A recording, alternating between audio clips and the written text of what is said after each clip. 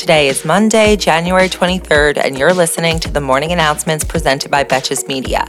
I'm your host, Sammy Sage, and the Morning Announcements is your daily 5-minute breakdown of the headlines that isn't afraid to take a side and roast the most consequential reality show there is, our government. This episode is brought to you by Kickoff. Kickoff is the easiest way to build credit fast. Whether you have no credit or want to boost your score, Kickoff is the #1 credit building app that has helped over 1 million people take control of their credit. Like clockwork, it's the 4th week of January, and clearly America has given up on keeping any resolutions, because every story today is going to sound all too familiar. 10 people were killed and 10 others injured over the course of 2 shooting incidents in Los Angeles on Saturday night. The first in Monterey Park during a celebration of the Lunar New Year at a ballroom dance hall, and the second at a similar dance hall in nearby Alhambra. The search for the shooter lasted until yesterday afternoon. It finally concluded on the opposite end of Los Angeles in Torrance, where he was found dead of a self-inflicted gunshot inside a white cargo van.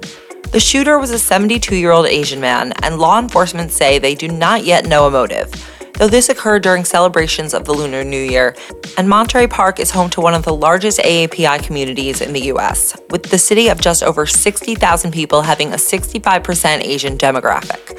The story is still developing.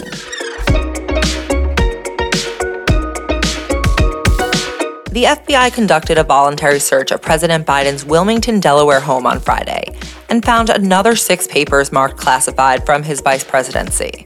The Bidens were present during this consensual search, and the FBI immediately took possession of the documents. We don't know the classification level or content of these new papers, but this brings the total found document total to about 25 to 30 since November. This is why you empty your Trapper Keeper kits, so it doesn't become the political equivalent of a clown pulling handkerchiefs out of its mouth. There's been pretty much no progress on raising the debt limit since last week, with the White House maintaining that they will not negotiate with House Republicans for spending cuts, and Republicans obviously not being big fans of that stance. Never one to shy away from giving his opinion when no one asked for it, and usually only when no one asked for it, Senator Joe Manchin told CNN that it would be a mistake if the president did not discuss some cuts with Republicans, and that he plans to meet with McCarthy to discuss a pathway forward on a deal to raise the debt ceiling. And while yes, coming to the table and talking it through sounds like the high road, but now might be a good time to bring up 2011, when immediately after the debt ceiling fiasco was resolved, Mitch McConnell said that his party learned that the debt ceiling is a, quote, hostage that's worth ransoming. Let's just say that if any regular person treated their personal credit score in such a way, they would be charged sky-high interest rates on everything they do. Oh wait, that is actually what's going to happen to the U.S. economy if Congress keeps this up, just like it did in 2011, when the delay in raising the debt ceiling increased our government's own cost to borrow money by $1.3 billion. And that's how to build your credit from the party of fiscal responsibility.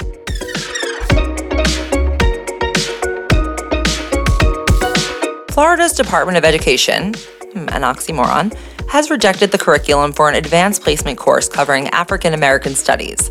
Ron DeSantis' press secretary said, quote, "The course is a vehicle for a political agenda and leaves large ambiguous gaps that can be filled with additional ideological material, which we will not allow," end quote. The Florida Education Commissioner added some context to that ideological material they're concerned about when he tweeted on Friday that, quote, "Florida rejected an AP course filled with critical race theory and other obvious violations of Florida law."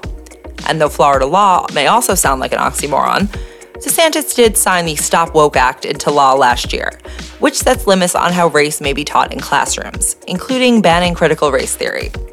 In reality, critical race theory is not even part of the AP African American Studies curriculum, but I am floored that they never seem to run out of hay for that straw man.